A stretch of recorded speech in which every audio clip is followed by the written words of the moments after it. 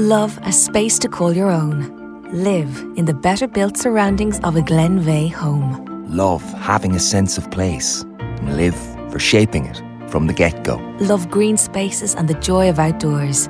Live where lower environmental impact is a way of life. In a home built more sustainably for comfort, quality and for people putting down roots just like you. Love where you live. Community inspired and shaped by you and Glenveigh. Home of the new. The Hard Shoulder on News Talk. With Nissan. Let's go the distance by keeping our distance. Nissan. Innovation that excites.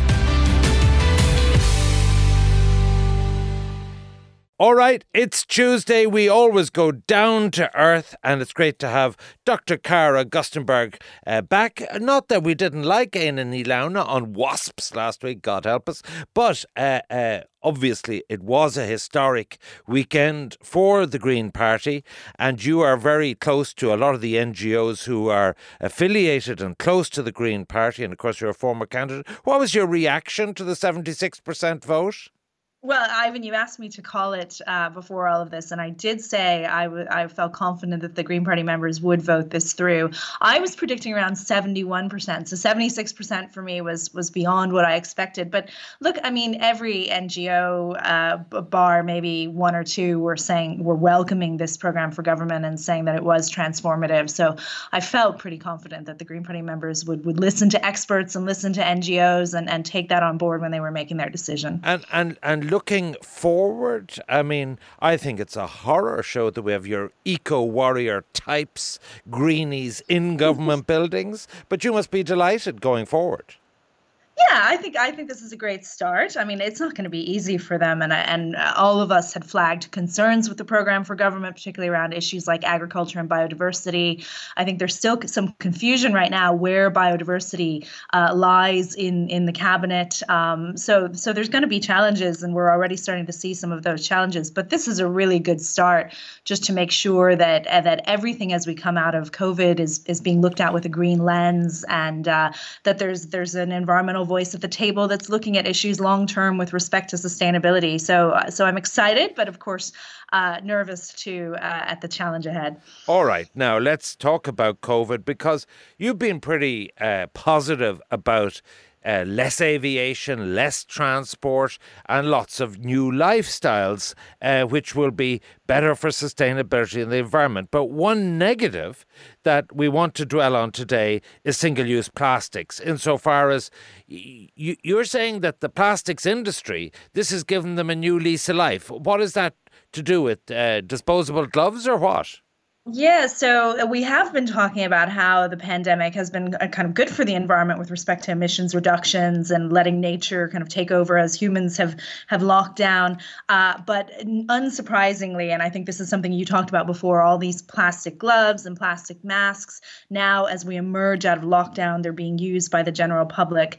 And we're starting to see reports across the globe, anecdotally, of these not being disposed of properly. The beaches in Italy just reopened, and they're covered in disposable plastic masks. Yesterday, The Guardian did a whole photo display of coronavirus and the return of plastic in pictures, and saying that there's been a significant increase of all of these kind of products being disposed of improperly. So plastic is coming back in a big way, and organizations like Greenpeace are accusing the plastics industry of trying to use this as an opportunity to promote more plastic production and more use of plastic, and falsely arguing that plastic is somehow better for our health than reusable products. So it's starting to create a bit of a war. And Greenpeace actually had 125 health experts sign a statement last week saying that reusables can be safely used and that there is no need for all of this disposable plastic to be brought on stream.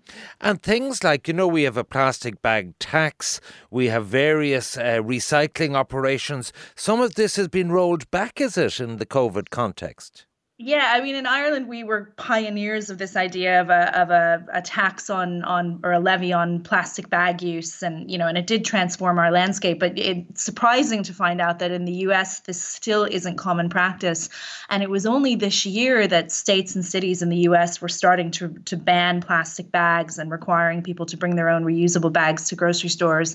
But now, because of health concerns, a lot of that has rolled back, and also to a lot of recycling facilities have scaled back their operations due to increased risk. So we're starting to see a rollback on all of these waste endeavors or these opportunities to sort of address all of this plastic waste is well, I have to say that in your favour, insofar as that I had a couple of takeout meals from local restaurants in Dunleary over the last few weekends.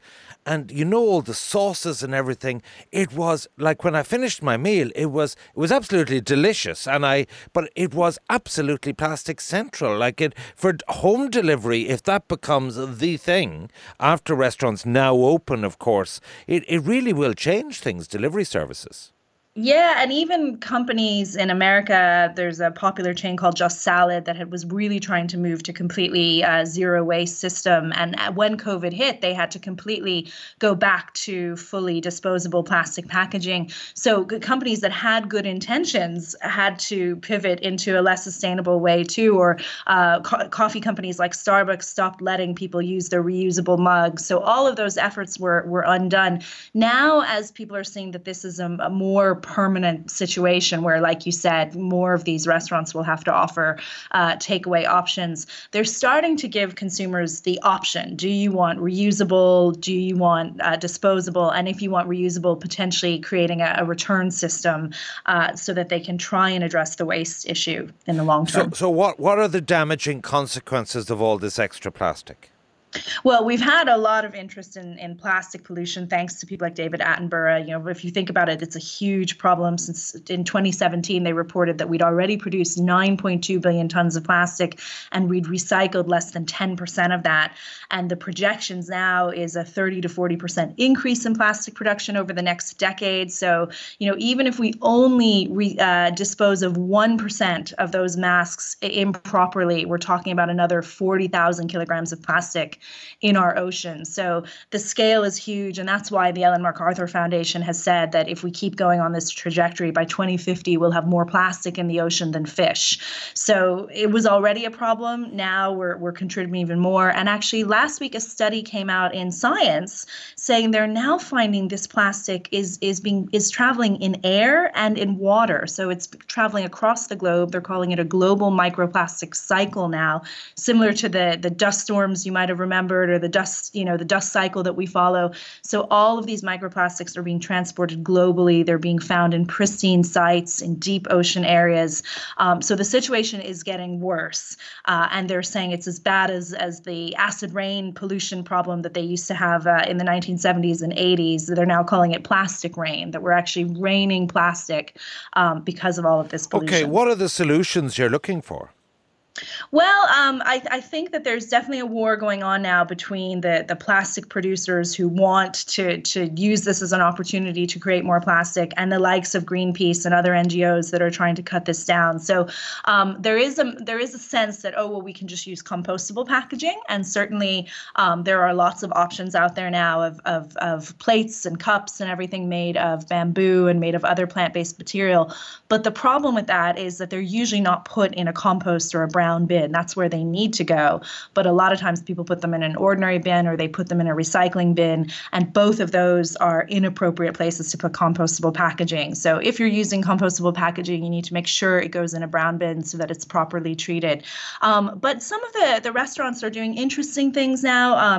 Menus is a big issue. So as restaurants are starting to open in the United States and elsewhere, they want to provide their customers with menus, but they're worried about contamination. So they're doing things like just having a QR code on the table where the customers can scan the QR code on their phone and they can read the menus on their phone, so they don't need to actually give them a menu. And then also being more mindful, giving people the option of using utensils instead of plastic and just using more cleaners rather than throwing everything away, but being more mindful about disinfecting everything. Because, experts have shown that it's very unlikely to get the COVID virus from touching surfaces. It's the only source of transmission so far has been aerosol droplets. This is what the CDC is reporting. So, if we just wash things properly, that's as effective, maybe more effective than using plastic, where we know the virus can live for 2 to 5 days. And is there any good news, signs of hope?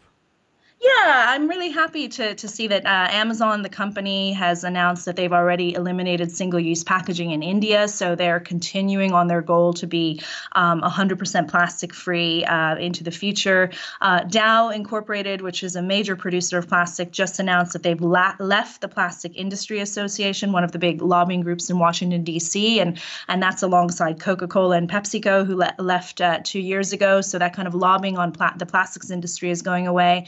And places like Samoa are really trying to move away from plastics. They're looking at places in southern India where plastics have never been used to see if they can use more plant-based cutlery, more through palm leaves and everything, and not bring plastic onto the island, because obviously the South Pacific has a disproportionate amount of plastic pollution compared to the rest of the world. So there's a lot of global good news stories out there, and good news stories here in Ireland too.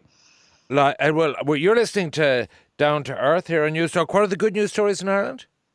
Well, I think the fact that our new program for government brings back the idea of a deposit and return scheme for plastic bottles. So this was something that Labour and the Green Party put forward in the waste reduction bill in the last government, and it passed, but was rejected by Fine Gael on a money order issue. And now that the program for government includes a commitment to bring that idea of deposit and return back. So that could transform our landscape. Finally, I have to raise a certain red flag. Yesterday, we got an entire program over whether one eats a scone or a scone, rhyming with, you called it, what was the word you used for compost? Compost. Yeah, compost. Like it's compost. Like compost. as in cost, compost. You called it compost. This is the American accent that I can't seem to shed despite nearly 20 years of living in Ireland. Do text us 53106. Is it compost rhyming with cost, or is it compost rhyming with the postal service? All right. My thanks as always for her concern in relation to plastics, and our green lives are going to be all transformed thanks to Eamon Ryan. Dr. Cara Gustenberg with today's plastic pandemic. The Hard Shoulder on Newstalk. With Nissan. Together, let's play our part by staying apart. Nissan. Innovation that excites.